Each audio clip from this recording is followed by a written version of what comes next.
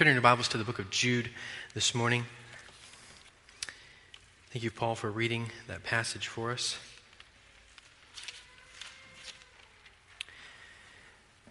We're going to be looking primarily this morning at verses 8 through 11. And we've read it in the English Standard Version this morning. I want to read it out of the King James as well. This helps us a little bit with our understanding of this passage. Listen as I read. Likewise also, these dreamers, or these filthy dreamers, defile the flesh, despise dominion, and speak evil of dignities. Yet Michael the archangel, when contending with the devil, he disputed about the body of Moses. Durst not bring him against a railing accusation, but said, The Lord rebuke thee. But these speak evil of those things which they know not, for what they know naturally as brute beasts, and those things they corrupt themselves. And specifically what we're looking at there in the KJV is this word at the beginning, likewise, which helps us understand where in these three verses fit in what we've studied this far. You may have in your Bible there the heading, Judgment on False Teachers. Judgment on False Teachers. But I think we're going to see this morning that though this does apply to false teachers, there's really an avenue, there's really an aspect of what Jude is telling us here that is for us today within the church. For us today within the church, and we will see that here in just a minute. Let us review a little bit. If you're looking at your Bibles, you'll note that we said that the central theme of this passage, the central theme of this book was found in verse 3. Beloved, although I was very eager to write to you about our common salvation, I found it necessary to write appealing to you to contend for the faith. There's the theme of the book, contend for the faith. And then in verse 4, we see this certain people have crept in, they've slipped in, they've gone on a secret mission to infiltrate. They crept into the church, who long ago were designated for this condemnation. And we noted that meaning that their punishment has been well foretold. Ungodly people who pervert the grace of our God into sensuality and deny our only Master and Lord Jesus Christ. And then last week, Paul took us through verse 5 through verse 7. Now I want you to look at 5 and 7 because there's a point at 8 through 11 and then 8 through 10, and then there's something in verse 11 that I want you to note. Look at this. Verse 5. Now I want to remind you, although you once fully knew it, that Jesus who saved a people out of the land of Egypt. Okay, there's example number 1. People in the land of Egypt. You get another example. Look at verse 6, the angels. Then you get a third example. Verse 7, just as Sodom and Gomorrah. There's 3 examples here of judgment. 3 examples of judgment. Well, how does that apply to our verses today? Look at verse 8. Yet in like manner, these people also, relying on their dreams, note 3 things. Defile the flesh, reject authority, blaspheme the glorious ones. 3 things. Verse 11, which we'll study next week. Woe to them, 3 things, for they walked in the way of Cain, number 1. 2, abandoned themselves for the sake of gain to Balaam's error. And 3, perished in Korah's rebellion.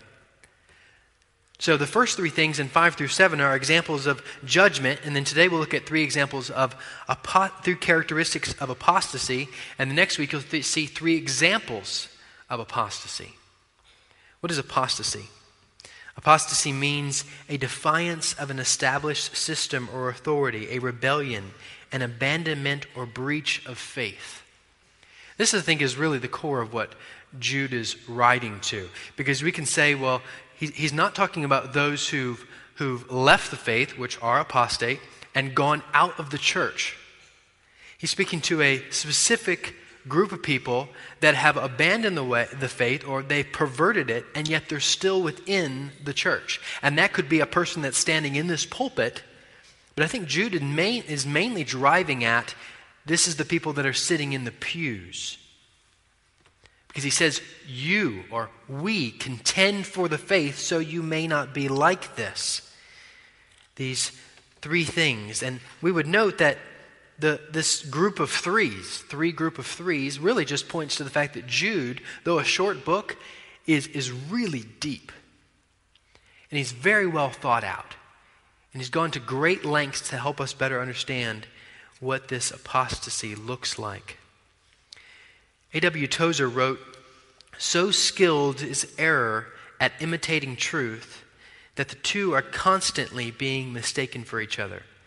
It takes a sharp eye these days to know which brother is Cain and which is Abel." When I was growing up, my brother and I played a lot of sports, and one of the first sports that we really enjoyed playing was basketball. We still enjoy playing basketball, but at that time, 7, 8, 9, 10 years old, we collected trading cards, basketball trading cards. And it was just a short-term thing. We didn't do it for long. We didn't have the money to do it for long. But we collected these trading cards. And the way you do it is you go to the store and you buy yourself a pack for a couple dollars of trading cards. You don't know what's in there, and you flip through them and you find the players that you like or the cards that may be valuable. And then you trade them with other kids that have cards that you want. And typically when you buy a pack of cards, you have some players that you know about and other players that you don't know anything about. And so if you look at the front of the card, it might have a picture of a guy shooting the basketball and have his name. And you're thinking, well, I've never heard of him. I don't know anything about him. It's just a guy looking like he's got a good jump shot. So how do you find out more about him? Well, you flip the card over, and on the back side of the card is the stats, his percentages of how well he shoots a free throw, or how well he shoots the three-pointer, or how well he rebounds, or how well he blocks shots, or how well he steals, how long he's been in the league, how tall he is, how big he is, what school did he go through. So if you look at the back side, if you look at the front side of the card, you don't know anything about the guy. But if you look at the back side of the card, though you've never met the person, and though you've never heard of him, and though you've never seen him play, if you were to turn on the television or the game and see him come onto the court, you would be able to know, if you knew basketball well enough, to go, he's probably not going to drive the basket because he's a better three-point shooter. So I know he's probably going to be hanging out the three-point line. Never seen him play in your life, but you know a lot about him. You know the characteristics of the player because you've seen the characteristics. And so you can actually predict on the court what he's going to do. Well, Jude, by God's grace, is doing that for us this morning. You go, well, what are these false teachers, or what are these apostate people? There's the front of the card, but tell me more about them. Well, Jude does that this morning. He gives us 3 characteristics that we can see them in paper, but then been able to recognize them in real life. And it's a real grace of the Lord. So let's look at these things. Yet in like manner, verse 8, or the King James would say likewise. So these people that we're talking about this morning, these people that are apostate, these people that have wandered from the faith, that are still sitting within the church, they are relying on their own dreams, which we'll come to in a minute. They defile the flesh, point number 1. Point number 2, they reject authority. And point number 3, they blaspheme the glorious ones. John MacArthur has summarized those, if you're taking notes and using the word I. They're immoral, they're insubordinate, and they're irreverent. They're immoral, they're insubordinate, they're irreverent. But what I want you to note before I show you how these 3 are tied back to the previous verses is look at their first character, really their first attribute. They rely on their dreams. They rely on their dreams. This is one of only a few times in Scripture that this Greek word for dreams is used, and it's not thinking of the dream like Jacob had. This has the connotation of their own thoughts. The apostate person or the false teacher will come and say, I had a dream the other night. I had a thought. God told me to do. And it's very hard to argue with that. But notice their authority. Their authority is not on the Word of God. Their authority is on their own level of thinking, their own ideas, their own views of what they think is right and wrong. They've got away from the sufficiency of Scripture. They've got away from the authority of Scripture. They don't go to this first. They go to what feels right to me. So we should always know that if we're talking to someone, or if we hear someone from this pulpit or any other pulpit say something and you go, That sounds interesting. And you ask them, where do you find that in the Word of God? Well, I was thinking about this and it kind of came to me. It must all go through the Word of God. That's where that's where we fall away first, is by getting away from the Word of God as central, as authoritative. But then they've got these three characteristics: defile the flesh, reject authority, blaspheme the glorious ones. That word likewise at the beginning of verse 8 points to the fact that the three judgments given, those people in those three judgments had these three characteristics. And so I want to show you that. Let's go to Genesis 19. Turn in your Bibles over to Genesis chapter 19. And just for the sake of time this morning, we're going to look at the third characteristics here, this example of judgment found over Sodom and Gomorrah. Genesis 19.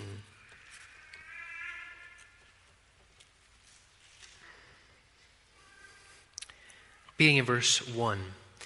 The two angels came to Sodom in the evening. So these are angels sent by God, and Lot was sitting in the gate of Sodom.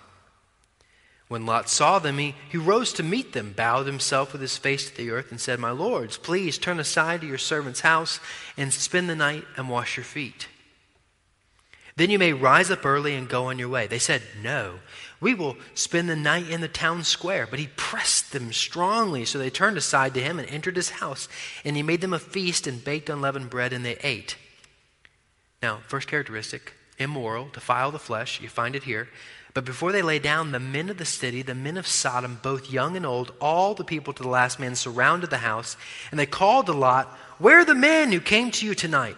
Bring them out to us that we may know them." Homosexuality.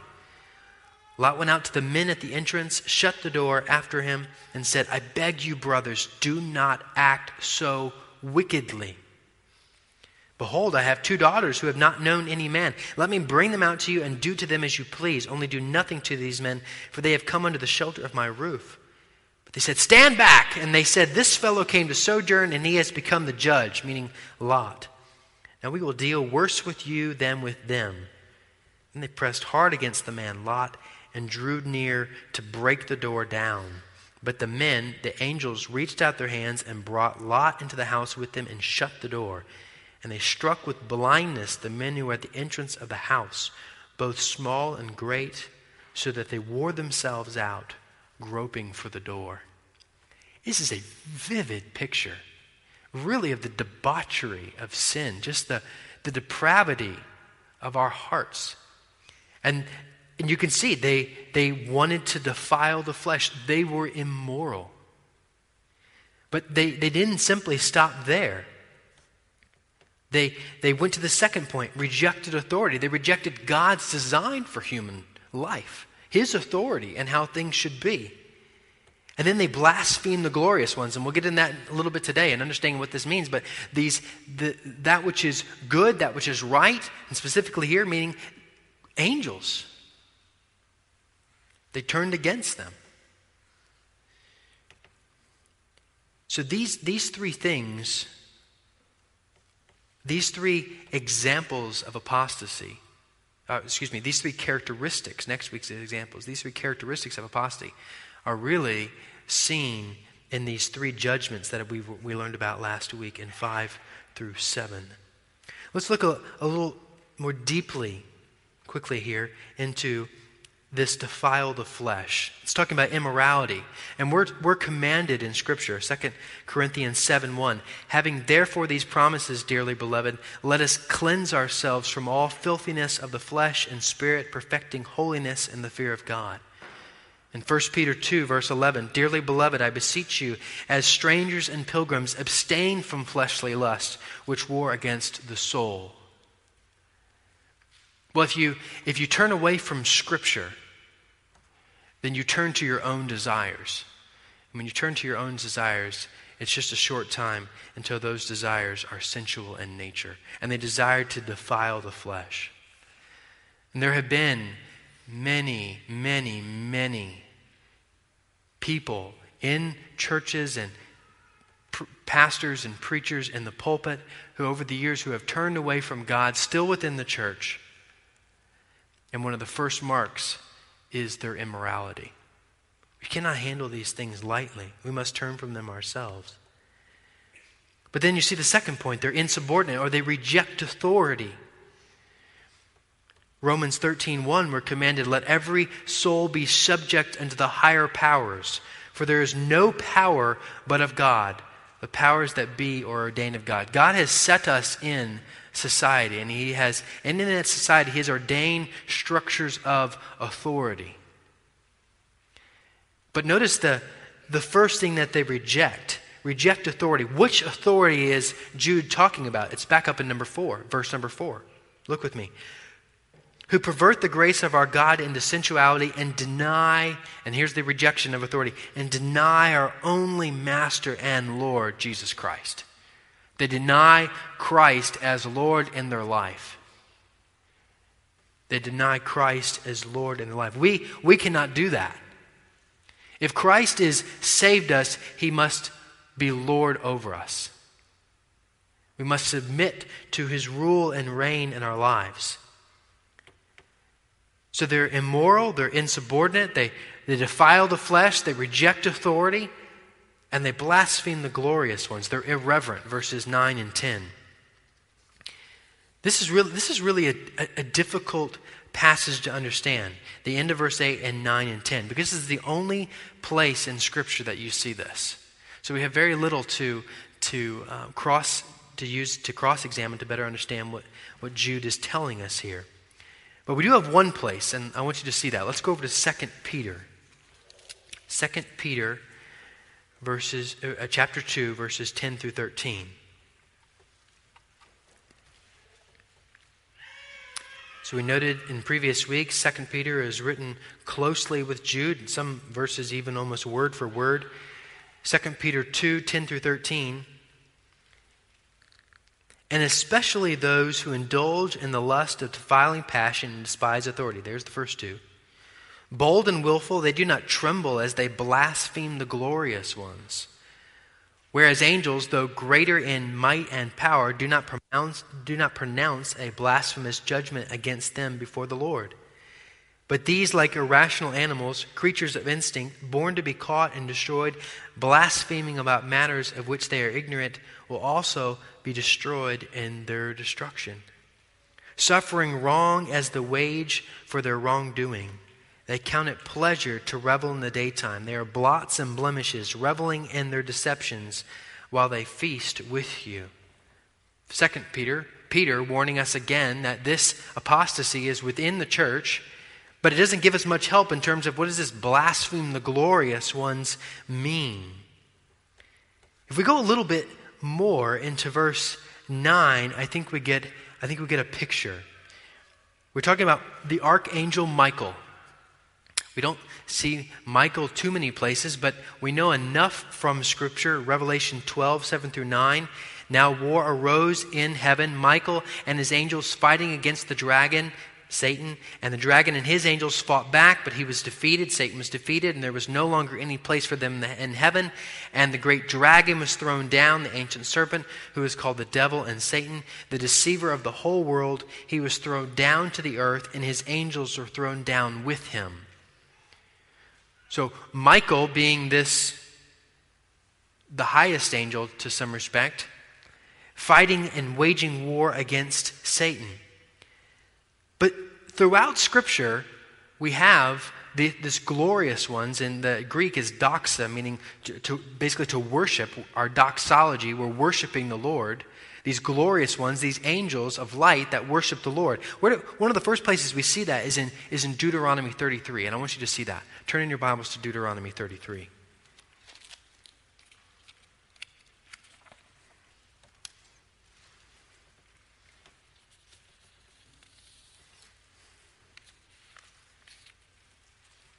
Deuteronomy 33, verse 2.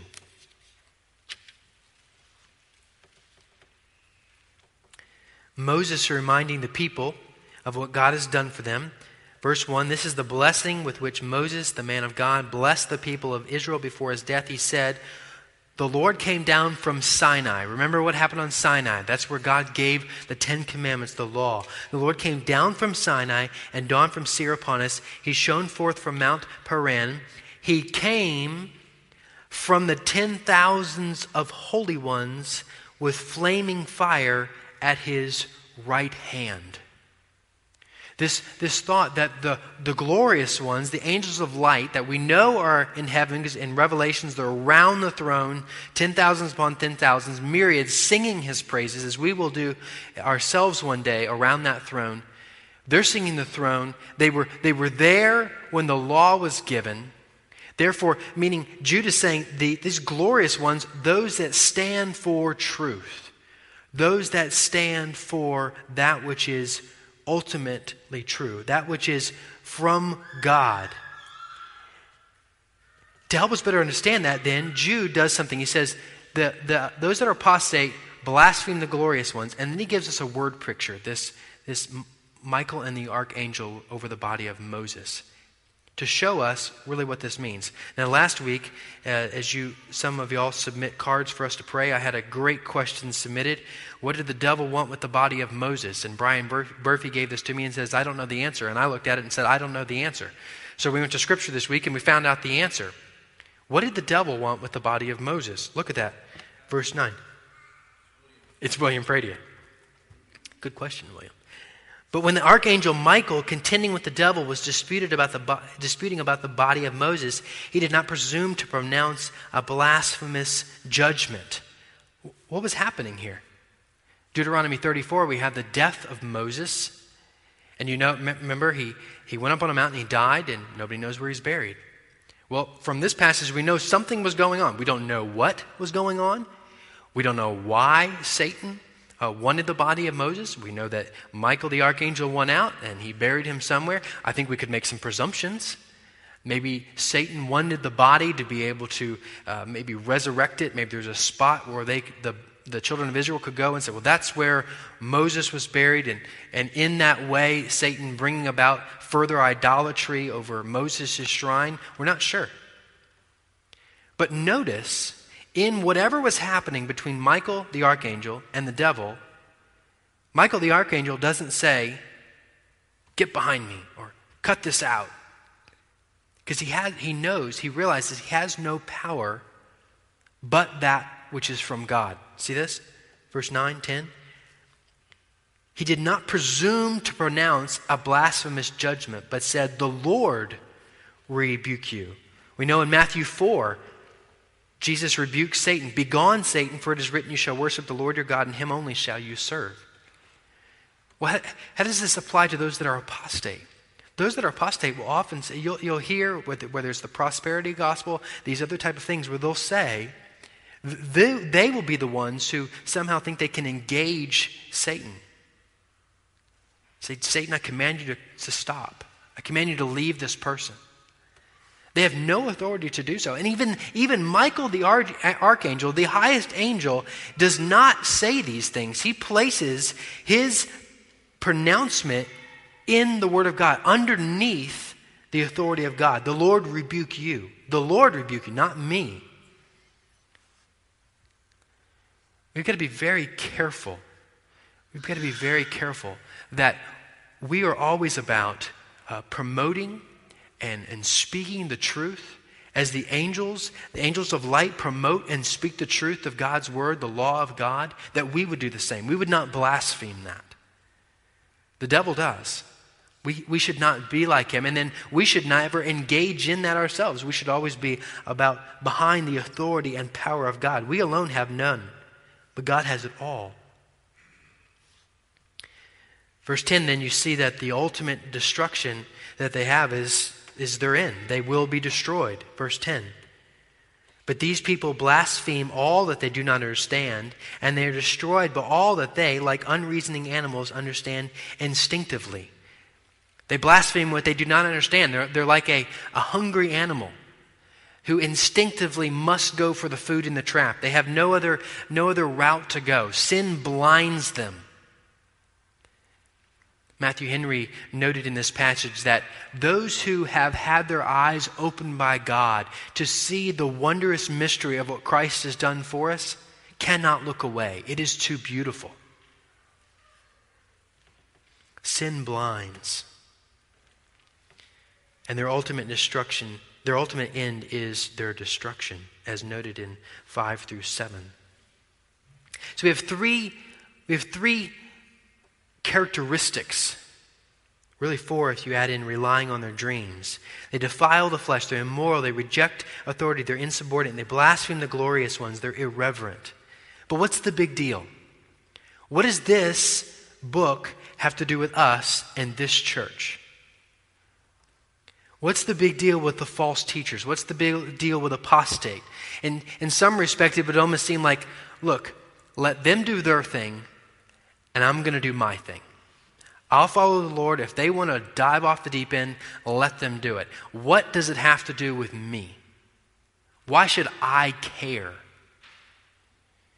And I'm going to tell you 2 reasons. 1, because the central duty of Christians, as we saw in First Light there, is to make disciples.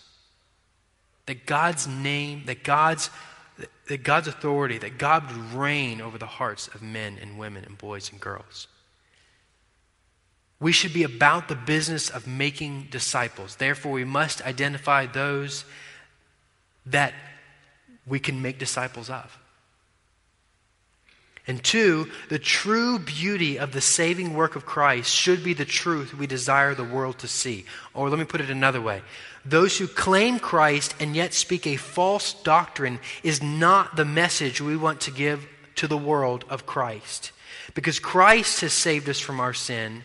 He's not, as we saw in verse 3, not provided the grace to allow us to wallow in our sin. That's a false picture of the gospel. The gospel in its beauty is what we're commanded in verse 3 to contend for. To contend for the gospel. And to have a false gospel, or to have a person who claims Christ and yet lives in apostasy, is to cloud the beauty of the gospel to the world that desperately needs it. To have a gospel that allows sin is to minimize dramatically the work of Christ as our Savior from sin. So Jude pushes us as believers to contend for a true gospel in this church, specifically or categorically in our homes, in our businesses, in our minds, in our hearts, in order that the gospel would be communicated in its clearest form, in its most abundant beauty, that the world would be able to see the Savior in His beauty that they so desperately need. You're probably familiar with the hymn, Beautiful Savior, Lord of the Nations. Beautiful Savior, Lord of the Nations. Son of God and Son of Man. Glory and honor, praise, adoration, now and forevermore be thine. So we contend for the beauty of the gospel, which is why we need to be able to identify those who are portraying a false gospel. And to realize that we ourselves were once there as well. Titus 3 through 6. For we ourselves were once foolish, disobedient, led astray, slaves to various passions and pleasures, passing our days in malice and envy, hated by others and hating one another. But when the goodness and loving kindness of God our Savior appeared, He saved us. Not because of works done by us in righteousness, but by according to His own mercy, by the washing of regeneration and renewal of the Holy Spirit, whom He poured out on us richly through Jesus Christ our Savior. And he tells us, Jude's telling us, listen, if you get off in wrong thinking with these dreams, with the defiling of the flesh or rejecting authority, blaspheming the glorious one, if you get off in wrong thinking in these areas, this leads to false doctrine. And false doctrine leads to sin. Ideas have consequences. Thoughts have consequences. And the world needs to know the God of this Bible. You know, before the world knows of the God that is all-powerful, before the world knows that He's a God of peace, before the world knows that He's omniscient or that He's omnipotent, before the world knows that He does not change and He's patient with us, you know what the world needs to know more than anything else? This is the God who saves from sin and eternal destruction. That's what they desperately need to know. And so if we have this false doctrine that leads to apostasy, what the world sees is a person who claims Christ but is not living in a way that he's been saved from. He's saved us from sin. So when we walk out our lives in a way that is glorifying to God and fighting against sin, the world sees that beautiful Savior who saved them and can save them from their sin if they will but repent and come to Him. This is why it's so critical that Jude's giving us these examples of what to look for, and giving us these examples of this judgment that's to come, giving us these characteristics and commanding us, imploring us, contend for the true faith. Fight it in your own personal lives. Fight it in your pews. Fight it in your church. Fight it in your business. Because if you don't fight it, the world gets a wrong picture. And they desperately need to see the clearest picture possible. A beautiful Savior who's died on the cross and given them the opportunity of life everlasting. So we must contend that our lives, our actions, our thoughts, our words, our attitudes would reflect the fact that we're under the power of His saving grace. We're by His grace living out a life. No, not perfect, but fighting, contending for the truth in our own lives. And walking out that grace in a way that shows we're fleeing that sin of which we once were and now walking in the new man, Christ.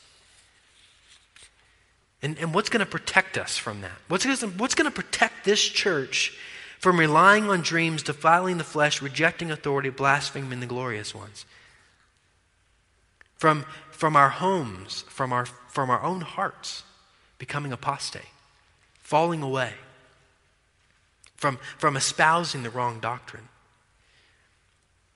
And I would say that protection comes when we contend for the value. We look to see the value of the gospel as God values the gospel. When we submit to the lordship of Christ and as all of creation submits to Christ, when we will do that, then we're under His authority, we're under His protection. When we do that within this body, this family, this group of believers together, then we can encourage one another and exhort one another and say, no, brother, no, sister. You're letting in. You're playing with sin here. Don't do that. Look to see what Christ has done. Follow His example. When those things happen, then we are protected in many ways from this. Not perfectly, no. Sin can get in. But Christ, as we saw in verse 1 of Jude, will be kept for Jesus Christ.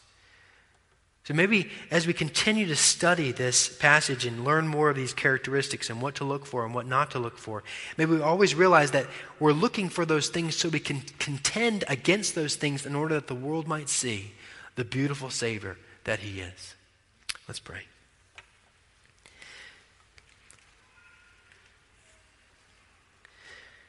Lord, this is a difficult passage. And I simply ask, Father, that your word in its power and truth might infiltrate our hearts and give us, through the Holy Spirit, a better understanding of these things.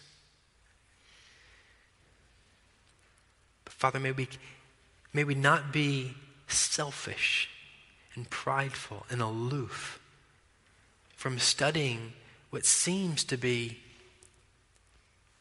not as applicable in our own personal lives. And yet, Father, it's so crucial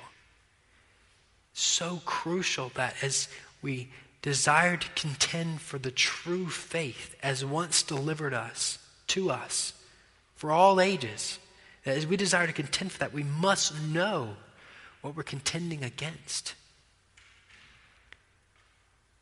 So that we can, in the love of Christ, contend well, and by your grace portray the glorious picture of Jesus Christ, the Savior. Father, we thank you for saving us, dead in our trespasses and sins, enemies, your enemies. Yet you loved us. You called us. You sustain us and you keep us. We're grateful, Father. We thank you.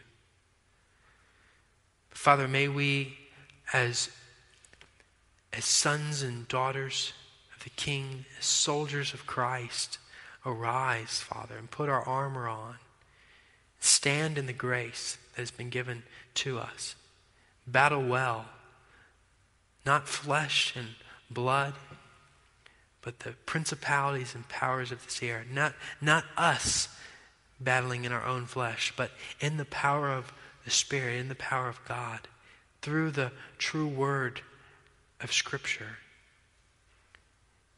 through the authority that we see that you have, Father, you alone have, that we would battle for the truth. That helmet of salvation, that breastplate of righteousness. Father, we ask that you would strengthen us for this week. Father, it's a difficult task to contend. It's laborious. It's exhausting. It's easy to give in to that sin that so easily besets us. And yet, Father, may we look to you as our example who contended for us, that we might be able to contend as you did. And in that looking, see the grace and the strength and the ability to continue to contend for the truth. And may it, Father, not be just in these pews. May it be between our ears, in our own personal hearts. Because what's in this church is simply that which is being acted out on a day-by-day private basis. Help us to be faithful, Father. And we trust and are grateful, Lord, that you will provide that which we need. You will give us all that we need for life and godliness, as you promised. In Jesus' precious and holy name we pray. Amen.